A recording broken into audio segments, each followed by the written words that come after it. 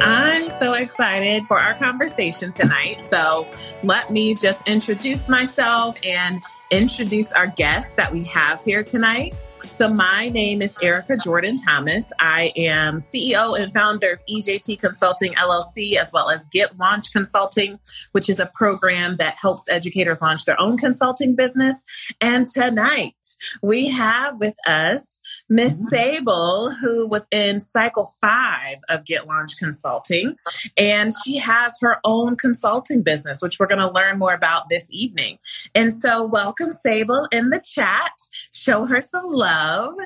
So Sable, share with us your education movie trailer. Just kind of briefly walk us through your path and career in education. Yeah. So the funny thing is that I was never supposed to be an educator. Ever since I was 5, I wanted to be a doctor. And part of the reason that I wanted to be a doctor was because I got a paper cut and I was crying because it hurt. And of course, I got the paper cut because I was such a nerd, constantly reading books and just couldn't wait to turn the page. And my mom told me oh, don't worry, your body will heal itself. And I was just like, what's that? And then it turned out to actually heal itself. And so from that moment forward, I wanted to be a doctor because I was fascinated by the science of it and I wanted to help people. And that was my plan up until freshman fall of college, where I took a Black history course that just completely changed the way that I saw the world and myself in the world and my place in it and the amount of space that I thought I was allowed to take in it. And I just was marveled by how empowered I felt, but I also felt a deep-seated rage that I had to go through so many elite barriers to access it. And so that totally changed my life. And I decided to go into education because I wanted other people who look like me to know where they're from. And I thought that education was the best way to go about it. And so that is kind of what propelled me into ed and totally changed my life. And as I entered education and I taught in different content areas, my heart was with history, but because I was so aware of how much I did not know about how to teach, I wanted to go where people were willing to teach me. And so I had a fellowship and I asked for middle school girls and I got placed with first grade boys. And that is such an education story. It really is. And I was confused by it, but I actually ended up fell in love with it. It was astonishing, just not only the innocence of children, but the brilliance. And then just seeing you when they're that young, the rigid gender roles that really put people in boxes and kind of prevent us from expressing our truest selves aren't set in place. And so it was just it was so beautiful. But eventually I just kept moving through different roles in different schools for 2 reasons. The first reason was, I went into education to undo racism, and I chose these different institutions to be a part of because I thought that their approach was a part of that. I thought that their approach, Black kids need to know how to read. You're telling me you can teach a kid how to read? I'm with you. But then on the flip side, Black kids need to be treated with respect. You're telling me you treat Black kids with respect? I'm with you. But then in those experiences, I found the underbelly of racism and white supremacy in the expectations we have for kids and the way we treated kids.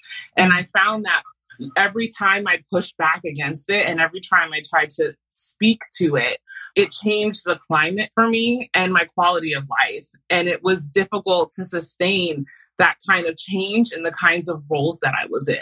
And so that eventually propelled me to, I was in school leadership, but then I also shifted out of the school and out of the classroom because I thought to myself, okay, the way that I can help people, the way I can make a difference in education is by helping others see better and do better. Because while I was able to get my classroom to a certain point, I felt kind of helpless as to what was going on with other classrooms. And I was just like carting off the kids to other places and just being like, sorry, good luck in dealing with low expectations or unfair standards, you know? And so that propelled me into coaching, which I realized it, you know, is such an empowering experience to do something really well that you had no idea was a skill of yours. And that's what coaching teachers was for me. And then eventually I transitioned into coaching principals and also district leaders and helping them work through improvement projects. And so again, inspired by the work, surprised to be very good at it, which we could talk about later as to why I'm so surprised that I'm good at things. Okay, let me make a note. Yes. Come back to that.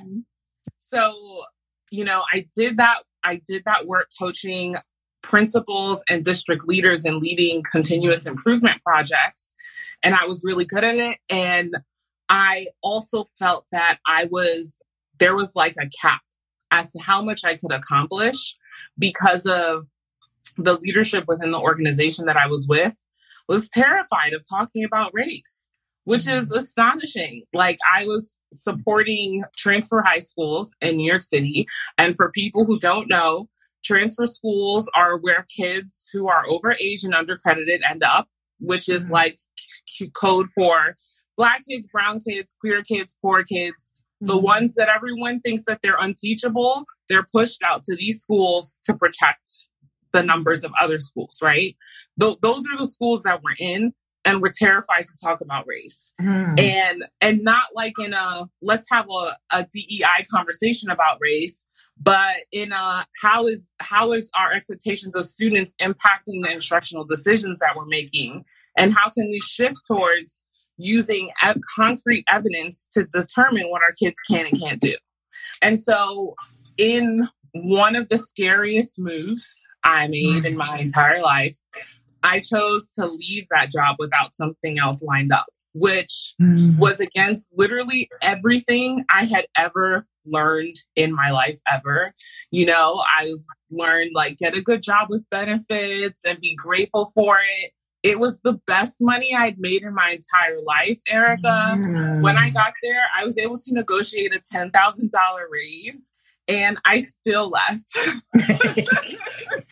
was like, my soul can't do this. But in addition to like the climate, part of what started to like drop the seeds of why I left was I stumbled across some documentation that like alluded to the daily rate for the work that they contracted for. And I was just like, oh my God, y'all are making my salary in like X amount of days of my working. And so that just kind of planted the seed, right? I was like, ooh, education, nonprofits, we're still good and stuff, but it's a business. That was the first time I really paid attention to it being a business. Right. And so after that, I thought I was going to find a job in 3 months. I was like, you know, I was listening to my podcast, reading my books. I was like, yes, I'm going to own my worth and ask for what I deserve and apply for things that I know I can do, even if I don't fit every single thing on the qualification list. And I got so many no's or so many, we think you're great, but you don't have fill in the blank experience. And so that, to be totally honest, I tried to keep my spirits up, but eventually that really like, I was depressed. I didn't know what to do. I mean, except for keep trying. And then something in me decided to look at the LinkedIn profiles of the people leading all of these organizations. And I kind of had an aha moment that no one was currently qualified for the job they were in. Like none of their previous jobs would suggest, if you look at the job description of what they currently had, their previous jobs did not, on paper, prepare them for the jobs they were currently in, which was fascinating to me because I was being told over and over again, oh, we're excited about you, but You just don't have that kind of experience. Or, oh, we're great. Why don't you apply to this kind of role instead? And so I was like, okay, that's interesting. Y'all gave yourself promotions through connections or starting your own companies. I was like, noted. I wasn't ready yet, but I was still just like noted. So then I started taking the no's and started taking them instead of just being like, okay, thanks, maybe we'll connect in the future. When they were like, oh, we don't think this role is right for you, but we're excited about you, I would reply and be like, oh, well, why don't we collaborate on something else? And that started turning into consulting opportunities. Next thing I knew, I was flying around the country, delivering professional development, again, earning more money than I ever had earned in my entire life. And I was like, I would have been happy staying there. Still freelance consulting, not starting my own company. I would have started my company for tax write-off, not to like actually do my own thing. But then I had that other aha moment of where I was making the best money I was making in my life. And for example, for one company, I was being asked to facilitate for PD. I think I was like making $500 to $700 a day. Best money I ever could have dreamed of. But then I found out they make $4,000 a day for the service that I was delivering. And not only that, I had so many ideas on how to improve it. And not only that, I was allowed to improve the ideas, but without necessarily getting compensated. And not only that, I realized the services that were being provided wasn't actually meeting the needs of the schools and districts that I was supporting. And so all of that was really just the universe trying to truly nudge me, kick me into the right direction until I realized I'm never going to get permission from anyone. No one is ever going to co-sign on these ideas that I have. And I just need to do it. I just need to do it. I don't know if I can curse. I just need to do it. Of course you can curse. Oh my God. Yes. I just need to fucking do it. So, I was terrified, but I eventually, so then I decided, all right, I'm going to do my own business. Why? I was planning my exit strategy, terrified, and I thought walking around that everyone would know my secret plans and that I would be found out and that the whole world would come crashing down because I chose to start a business. But of course it didn't. But I filed an LLC and then I was really excited and then I panicked and became terrified and then didn't tell anyone or anything that I created an LLC until the following spring. And so it's been such an interesting journey because I have no doubt that I am exactly where I need to be. And I am in alignment with my values and my purpose for this world. And I believe that now I'm actually in the best position I can be to create access for Black children. And that has always been my motivation. And I feel like by starting my own business, I have removed all the barriers that have been in the way for me to do that. And so that's how I got here. I mean, here to this moment was, of course, with your fabulous coaching and support. But yeah, that's what it feels like. It's scary, but it is so empowering and it's necessary work. And this is, it got to the point, I know like sometimes people are wondering if they can or they should start a business. And part of it because of what feels safe or like what is a risk, right? But if I got honest and real with myself, the risk was continuing to look for employment with other jobs because the amount of time in which I could tolerate being there had half-lives. So like every single time I got to a new place, before it was 2 years, then it was 1 year, then it was 6 months, it was 3 months, and now I'm over a place where I'm interviewing for them. This is outrageous. Like I couldn't support myself or family this way. So it's just like, I'm actually unemployable. And that's why I have to Ooh, that's a t-shirt. I am unemployable. Yes. Girl. Oh, that's a t-shirt. Yes. Yeah. Okay, so Sable. Oh my God. Okay. So, you said so much good stuff. And you are getting love in the chat of just affirmation of things that you said that are resonating with people. So one thing that stuck out to me is because you mentioned in your story, so when you joined the program, you already had your business, which I think it's important to kind of talk about that experience. And one thing that you were kind of indirectly saying was that there's a difference in your business of being an independent contractor versus being CEO of your business. Yes. And so I heard you name this experience of, if I had to name like attributes of an independent contractor, as an independent contractor, you are consulting or contracted with an organization. You are not their employee. So you can still, have an LLC, you can still have your own business, but the difference in the approach and mindset versus being an independent contractor versus a CEO is the strategy, is the focus, is the mindset behind your business. So independent contractors probably say yes to a lot of things. And independent contractors may or may not really be thinking about some of the business strategy of intellectual property of my target client, of, a lot of the things that you've thought through in your business. So I just want to name that difference for people of how important it is for you to think through really the business strategy part of putting on the CEO hat, which you've done in your business. So one thing that you said, there's a couple of things that you said that I want to dig into. And the first piece that you said was being an entrepreneur, being, the CEO of your business allowed you to remove some of the barriers that had been there previously for you in trying to do this work. So just talk a little bit about what those barriers were. How did they show up for you? How did you experience barriers? Yeah, I think the barriers existed in the form of like permission.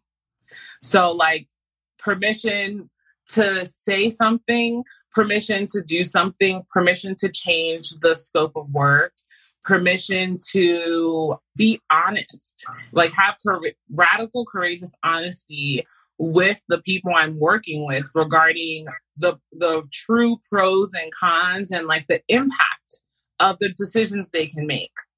And so I think that is the biggest shift. And, and it looked like, when I was a teacher, needing to ask my principal if I could send things out to families or if I can have this event, to when I was coaching teachers, like having permission to have a PD of a certain kind, or when I was like coaching principals and system leaders in this organization, permission to integrate race into a framework. And so I don't want to ask for permission for anything that is necessary for Black children to have access. And at the end of the day, all the things that I needed to ask for permission for made me feel as if I was being complicit in a system creating inequitable outcomes for Black children. I've wondered, like, I've questioned the extent to which that I was, a part of the problem or a part of the solution. And I found that I felt I most didn't like the answer to that question whenever I've needed to ask for permission. And so those are the kinds of barriers. And I also think the last thing that I have permission to do is to say no. As transitioning from an employee and transitioning from an independent contractor to a CEO is permission to say, no, I'm not going to do that because that's not in alignment with my vision. That will not bring access to Black children. And it's my company because I'm a boss bitch. So yes, those are the things. Yeah. Oh, the permission to say no. Oh, Sable, you about to have a whole line of t-shirts by the end of this IG, because that's a t-shirt too. The permission to say no. Yes. So one of the things that you mentioned is, and this is the technical piece that you mentioned, but I think it would be helpful for those who are listening. You said you filed your LLC. Tell us a little bit about that process for you. Yes. So I actually, in the midst of this whole journey I described, I had actually moved from New York to California. And so when I was in New York and when I started to transform the no's into, oh, let's collaborate, I did TFA. I had the AmeriCorps. You've heard the story of people 2-3 years out are slammed with a tax bill. That happened to me. I was afraid of that happening again. And so I was like, let me do an LLC to at least protect me from taxes, not to actually, I was playing small. I think the seed to have my business was there, but I was afraid of it. And so I was like, I'm going to file. I was playing small and I was scared of that. But what I was more scared of was the IRS. And so I was like, let me get this stuff. So, but then, and I just did it on some website like LegalZoom. But then I moved to California, right? And then I was like, I'm going to do this business right. Like I had several months had passed, mindset should have been worked through. And I was like, I'm going to do a business. And so then I was like, because I had moved to another state and I needed to close this LLC and I had also gotten married. And so I knew that there were like legal, I was just scared. And so I was like, I need to find a lawyer to help me do this. And I know it's going to cost money, but I'm an expert at instruction and equity. I want people to pay me for that. Lawyers are experts at lawyering. Find a lawyer.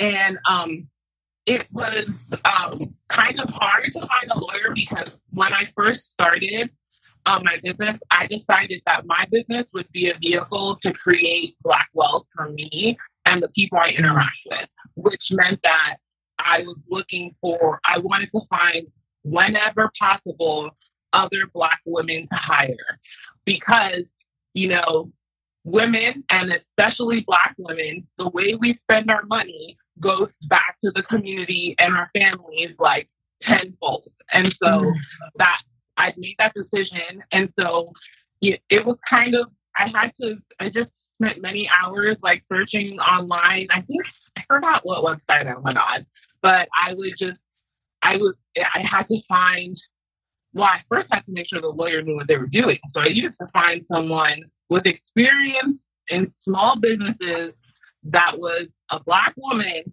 in California.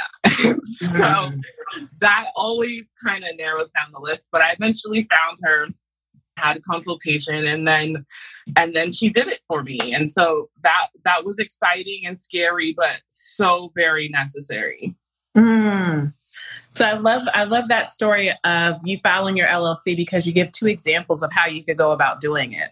So you give the example of you can file online through a third-party website. And so two examples of those are LegalZoom or InkFile. And then you also named the example of you could go through a small business attorney. And so I feel like that process often for a lot of people is what, you know, what holds them back from going for it is just some of the business aspects that feel very overwhelming when you don't have the information or of what to do, how to do, what questions to ask. And LLC, I feel like, is one of those things. And so I feel like our audience would really appreciate you sharing your story in that way. I was going to say, you know, it's also, I was going to say, I like that you highlight that because, you know, just do whatever you're ready. Pick the shortest path of resistance and then just fucking do it. And then just give yourself momentum. And that looked like having this starting with this one thing. And then eventually I pivoted it to something else. I always knew the destination would be, you know, to hire a lawyer for me because history brought me into education. And so I'm hyper aware of the history of Black people in this country and the ways that the law has been used to like steal our intellectual property and our wealth. And so I knew I wanted a lawyer up in that. But I wasn't ready for it yet. So I just did what I had to do to get it done first. And then when I was ready, I was able to lawyer up. I love that. I love that. So you said early on in our conversation, and it's interesting because there seems to be a theme in your story of the mindset work that you've done. So I've heard two examples of mindsets that it sounds like you have worked through in your entrepreneurial journey. The first one you named early on in our conversation of being surprised when you learn you're good at things. And then the second mindset that I heard you name, or evidence of another mindset, is this reoccurring theme in your story of how each time that you would take a step forward or do something in your business, it would be like this, like, oh my God, like freak out moment or like overwhelmed feeling. And so I would just love for you to talk about the mindset work that you have done, been doing, continue to do in your business, because that's been a theme that's been coming up and across all of our conversations this whole week is the mindset work you have to do as an entrepreneur.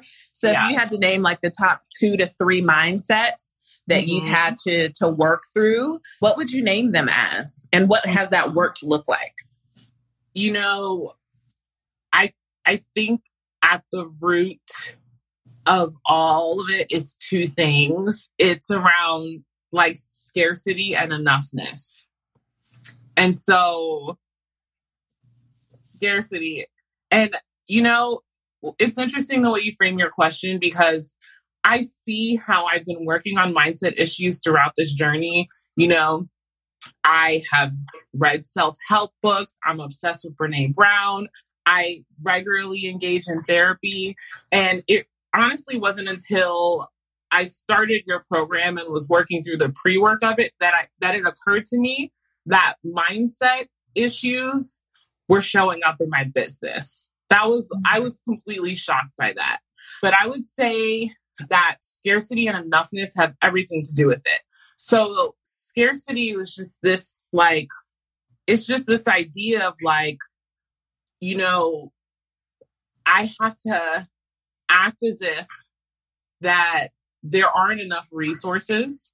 And so one being money. And so that means that I have to play it safe.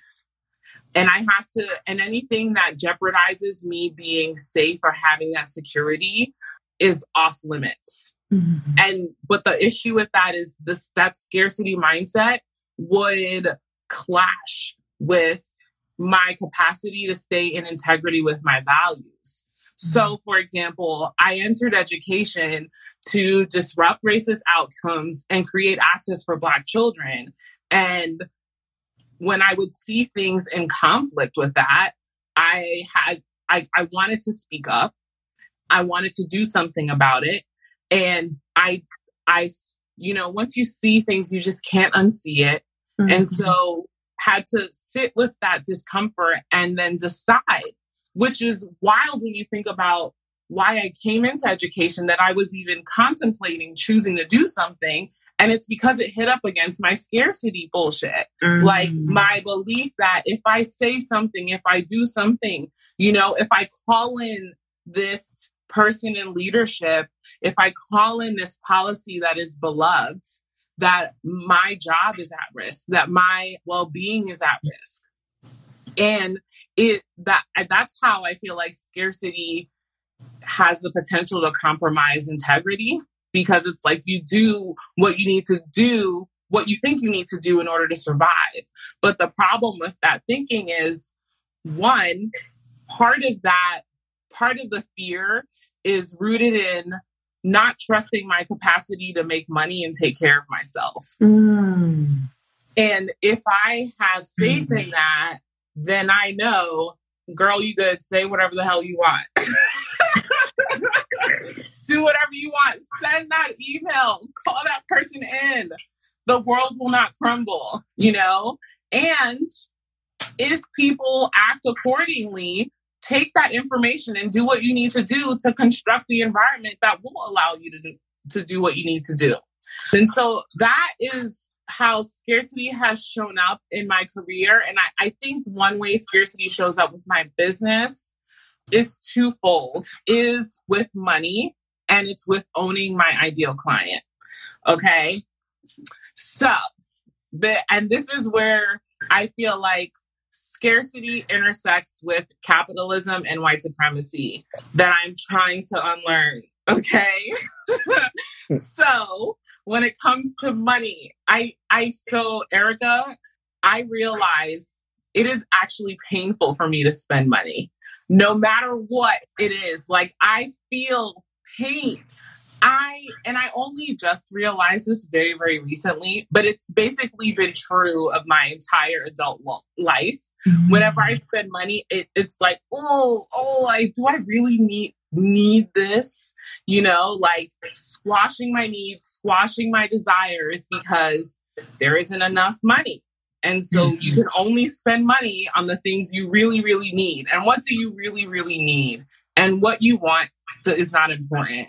But what I need as a business owner, what I need as a CEO is to have the time to do things that are actually in my zone of genius. What I don't need as a CEO is to learn tax law so I don't have to pay someone to do my taxes. Mm-hmm. I don't need to do that shit. I hate it. I dread it. I feel like having a tantrum when I think about taxes. Why would I want to learn to do that instead of paying someone who loves that shit to do it? So that's how I'm like really still working through those decisions of like recognizing that my time and creating the conditions that allow me to thrive is worth the money. And that is outside of what I've been conditioned to understand is a worthwhile expense. You know, outside of like like utilities and rent and food on sale, like you're not supposed to spend money on other things. And so that's the first way scarcity shows up. And I would say the second way scarcity shows up is with owning my ideal client. And so I love working with Black women. I kind of think we're it. I have this theory. Because we are. You know, I'm biased. I'm not even going to say I'm biased. I have evidence and I have facts. Okay. And I'm not going to say I'm biased because you don't see white men saying that they're biased when they're spending 98% of all venture capital funding on other men. Okay. Listen. So I'm not biased. I'm speaking on truth and facts. Okay. Come on. Black women wear magic. And I believe Black women have the capacity to change education. And instead of, I saw something that was like, everyone's thanking Black women because, we saved democracy and da-da-da-da. And I saw something online that was like, stop thanking us and move over and give us a seat at the damn table. Like, just get out the way. That's how you can think. And I really want to work with Black women leading schools and systems. And not only do I think we're magic, but also when I was just trying to do some research into like the different kinds of, school systems that I wanted to support, I looked at all the school systems, just for California, for example, that had Black women in leadership. And all of those school systems were more diverse. Like the leadership was more diverse. They had more clearly explicit and accountable programs for how to get the needs, not only of Black students met, but English language learners, of foster youth, of like going down the line, and they're getting results. And I just didn't see that in other school systems in the same way. And so the way scarcity shows up is thinking like, oh, Sable, well, if you make your business about that, are you going to make money? Are you going to scare people away? Are you going to are there enough people out there who would want that? And that's something that I'm like, I know those things are lies, and in my brain and in my heart, I'm still trying to unlearn that. But I also know, if I'm honest with myself, my soul will die if I don't own that. If I actually get real with myself around who do I love working with, and the why.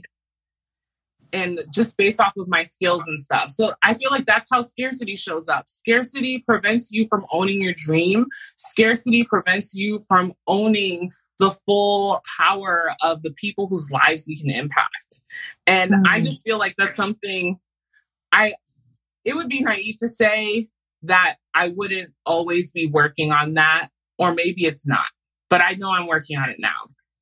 And then the second thing is, I want to dial it back. So the scarcity around owning your dream and your ideal client, that ties into white supremacy because, like we're supposed to believe that serving us and ourselves, that we can't make money, we can't be well, but that's just not true. Like cue in point, Madam C.J. Walker, millionaire, serving Black women, hiring Black women, meeting the needs of Black women when no other businesses were doing it in that way. And so which is part of why history and right, which brought me into this in the first place, like knowing, it's just like really knowing the truth and knowing the facts around what is possible makes all of a sudden owning your dream less scary, which is right now, I know I'm coming off hot with this, but I was going to say it's because I'm reading a book, but I'm always like this. But own it. But I am reading Black Fortunes right now, and that book I'm done. I'm undone. It's called Black Fortunes. Yes, Black Fortune. Yeah, it's so powerful because there's so many stories. Oh, the book is Black Fortunes, the story of the first 6 African Americans who survived slavery and became millionaires. They would have us thinking that we don't know how to hold on to a dime, and all of the Come on, bring it. This is a kind of a tangent, but I do need to say it. Like all of everyone's talking about the keys of financial freedom for Black people is financial literacy. That is bullshit.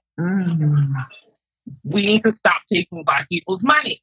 We need to allow them to have opportunity. Like what we see over and over again is Black people creating and generating wealth, and then with systemic and random state-sanctioned white violence, it's taken away. And so it feels deeply racist to me to say that poverty amongst Black people exists because we don't know how to count our coins. That is the greatest line of BS in the whole world. And I say that knowing that, like, I have all my money stuff that I need to work through, and like, sure, I can budget and do all this other stuff. But what if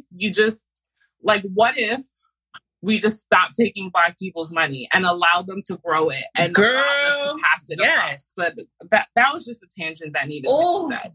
Financial literacy is not the key to our freedom. But you know what that makes me, that reminds me of? It's not okay. So I just love this point so much because, for people who come from marginalized communities, i.e. both you and I as Black women and other identities that have been historically oppressed, there's so much of our mind trash that we have that's internalized oppression of because we live in a racist society, because we live in a country that was not built for us, that white supremacy is the air that we are constantly breathing in, that there is so much of the mind trash we have to deal with as entrepreneurs that is a result of internalized oppression, the ways in which we've unconsciously inhaled the messages that society reflects back to us of the fact that we don't belong. So that just makes me think of, my own mindset work. We all have mind trash and mind work that we have to do. And one of the pieces for me early on in my journey was I felt really uncomfortable calling myself an entrepreneur. I felt really uncomfortable.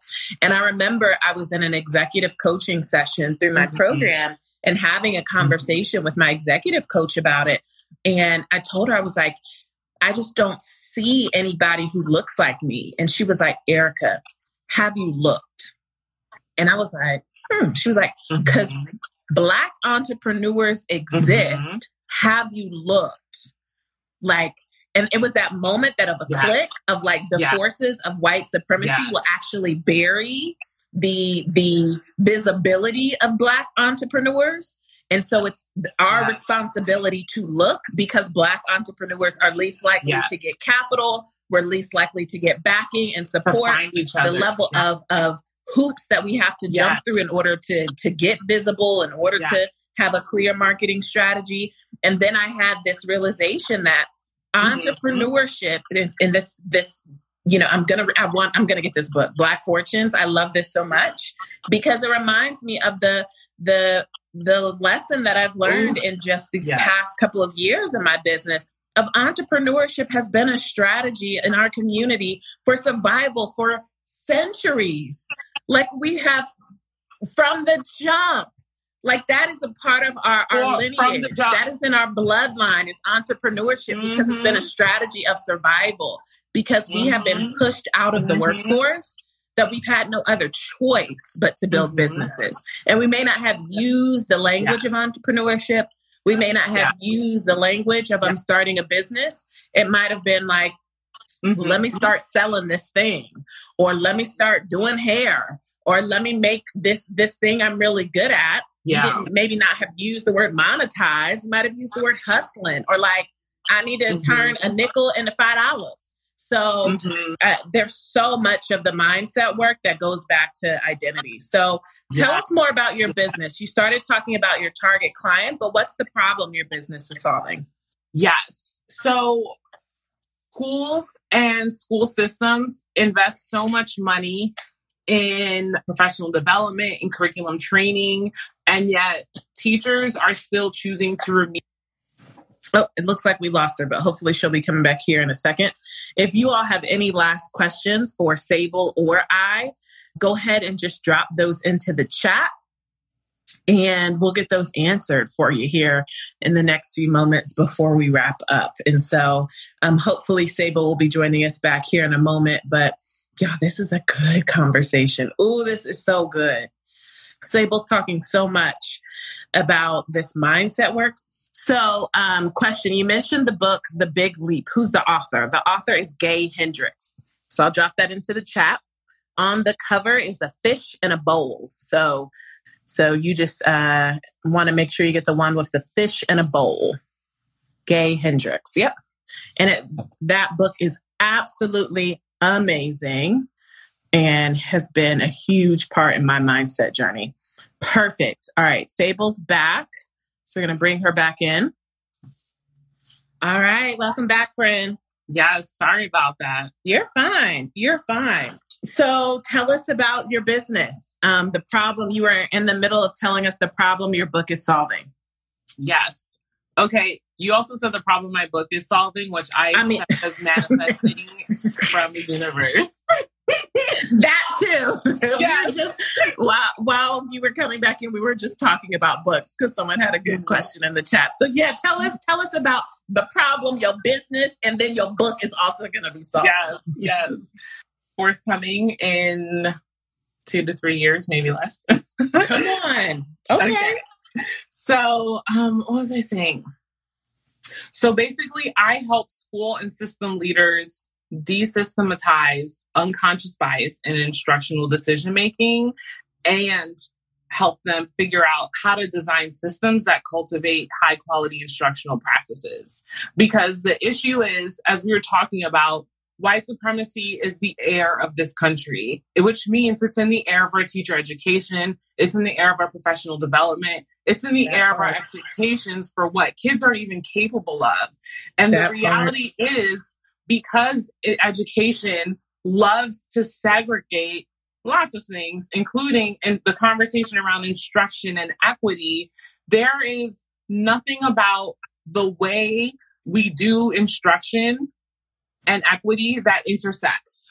Mm-hmm. And so the way we prepare teachers to teach and the way we make decisions in education, it doesn't disrupt unconscious bias. It doesn't disrupt racism. And so I help school and system leaders design systems that do that. I help them adopt a coaching model, and more so an instructional leadership framework that actively disrupts that. Because I mean, honestly, I see so many principals and district leaders that are frustrated that, you know, we spent all this money on the tier 1 curriculum. We're doing what Everport said. We paid for this training, like they had their boot camp, and teachers are still choosing to not put things in front of kids. And the reality is, because we never said the thing. We never named the thing, and in a useful, concrete way, not in a way that shuts things down, but in a way that holds people accountable to impact, not intent. Something I love to say is like, I'm actually not here to change hearts and minds. Okay, you're gonna choose to show up to disrupt racism or not. If you have chosen not to, that is on you, boo. There's nothing I can say or do that can convince you to do that. And I'm not going to waste my time with that. What I can do, though, is hold you accountable to your impact. What decisions led to this outcome for Black kids? What policies led to this outcome for Black kids? I can work with you on those. But I feel as if I think DEI work is so important. And I think the way it's manifesting in education is really, it's putting all of this emotional labor on Black and brown people that actually it lets a lot of people off the hook for taking the action that actually leads to outcomes. And so that's what I help school and system leaders do. That can look like, that's what I help them do. And part of the stage of my business that I'm in is figuring out like the framework that I can clearly communicate that. And also I find myself part of another reason why, because I remember when I was considering your program, I was like, I could spend this money, scarcity stuff. I was like, I could not spend this money and figure it out in like 12 to 18 months, or I could spend this money and figure it out in 6 weeks. And then I thought to myself, okay, what would I gain and lose by waiting this long or by figuring this stuff out now? And the difference pales into comparison of what you were offering. So I was like, I got to do this. I forgot where I was going with that thought. That's what happens when you speak in paragraph, when I so often do it. Sable, listen, IG needs a virtual offering plate, because the way you've been preaching tonight, we need to pass the plate, okay, on a Cash App or something, because you've been in here preaching. So my last question, 1.5 question, because I have a follow-up after this, so that way folks know how to stay in contact with you and leverage you in your business. But just tell us about your experience in the program. Like what was most impactful for you in leaving after completing the program? Like what were some of the biggest things that you felt like you were able to accomplish as a result? Yeah. So I think, I just remember, I remember signing up, and then I remember getting pre-work, and I was like, oh my God, this is the most. And I was procrastinating, but then I got into it and I was like, oh my God, this is everything. And then I just got so excited for the start of the program. And I think one of my biggest takeaways is like mindset shift is real. And it's something that I need to actively work on, or else it will actively work on me and my business. You know, that was one of the first biggest things. And then I would say just being in the program, it felt really, being an entrepreneur is so scary and isolating and lonely. And it felt like this nice little safe container to come to once a week of like, oh, like here are my people who are kind of going through similar things and figuring out the things. And it was also nice to just, you know, the topics that you covered were things that I was struggling with identifying for myself. And like I had ideas, right? But because of my mindset stuff, I could only go so far without, one, removing the mindset, and two, having support or working through the mindset, I should say. Mm-hmm. And so it was just really nice to learn from you and your journey and then reflect that on mine and then hear from other people and then have these like really concrete resources that honestly that I could trust, because you were talking about entrepreneurship and like reclaiming it. And that reminds me of what I wanted to say. Like, I think what you're doing is so fucking radical, because entrepreneurship has been like totally whitewashed and co-opted. Mm-hmm. And part of the reason why I was so drawn to you is because you are this Black woman out here doing the thing, like, and saying all the things. And I was like, oh my God, like I can trust what you have to say. Like, not just because you're a Black woman, like I saw your content and like I vibed with it, but it was, I think, feeling seen in that. And just like, I had explored other entrepreneur type things, and I was just like, oh, this doesn't feel right, or this doesn't da-da-da. And it's just like, you know, like white dudes in the hoodie with like the and like the sweat thing, and they're just like, yeah, just da-da-da. And I'm like, no, this didn't vibe with me. Okay. So I think part of the value of the program is I got so many resources, but it was like vetted through you. And that's important, because like when going through this mindset work and like thinking about visibility and being seen, like I'm trying to intentionally create an echo chamber of fierce Black women. And so if I'm consuming things created by people who are not that, I have the personal rule that it needs to be recommended by at least 3 Black women. Then I'll consider it. I love you so much. I love you so much. That is like, you cannot enter my mind, my consciousness, or my screen unless you have been vetted by 3 Black women. And so that, because of the mind trash, and that makes all this other stuff triggering. And it's just like, if I'm working on scarcity and enoughness, like I can like see so much of like what's out there in like the mainstream entrepreneur space is like, you know, there's like a lot of bootstrapping stuff, and like that triggers that enough. Like, well, if you're not getting these results, it's because you're not enough. It's like, no, boo, you're getting those results because you asked for a $10 million loan from your grandparents and you got a $5 million loan, and now you're complaining about it. So I feel like it's just like the value is unending. I could have talked for an hour about the things I got from your course. And I've like, since I'm clearly a stan, because I've since and me too. What I know. Yes. Oh my gosh. I love you so much. Tell folks how they can get in contact with you, how they can connect, and or if there's anything coming up that you want folks to know about. Ooh, I love that question. So yes, you can stay in touch with me by following me on Instagram and subscribing to my mailing list. The link is in my bio. And I heard through the grapevine that I'm starting a podcast in 2021. Okay. So that's coming to a headphone near you. Yes. Yes. Oh my gosh. I love you so much. Y'all go and follow Sable at Equitable Outcomes LLC on IG. Follow her. As you can tell, she is so dope, y'all. And every time, I mean, this is true tonight, and it's been true this entire week.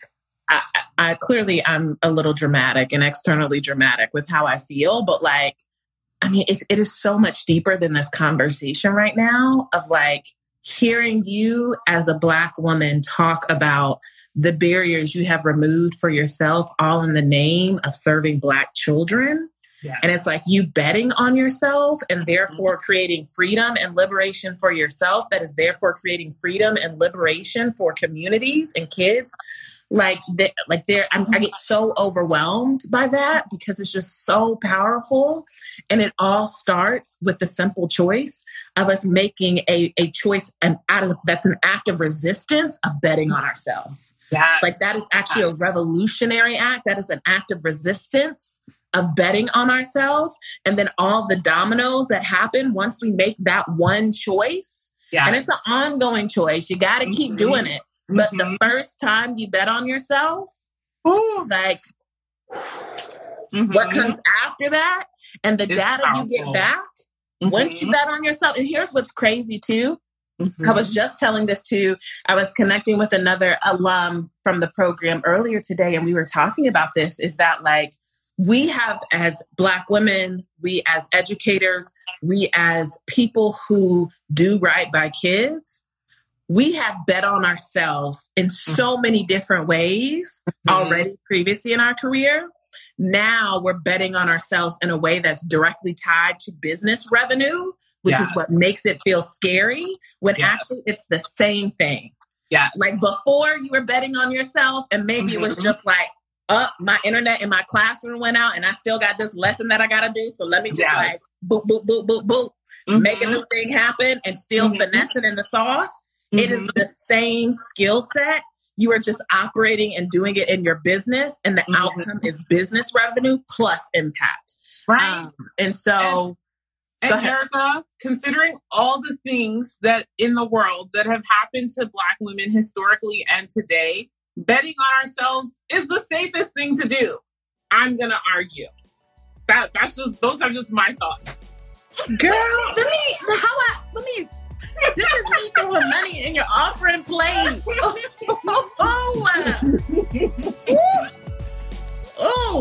Yes.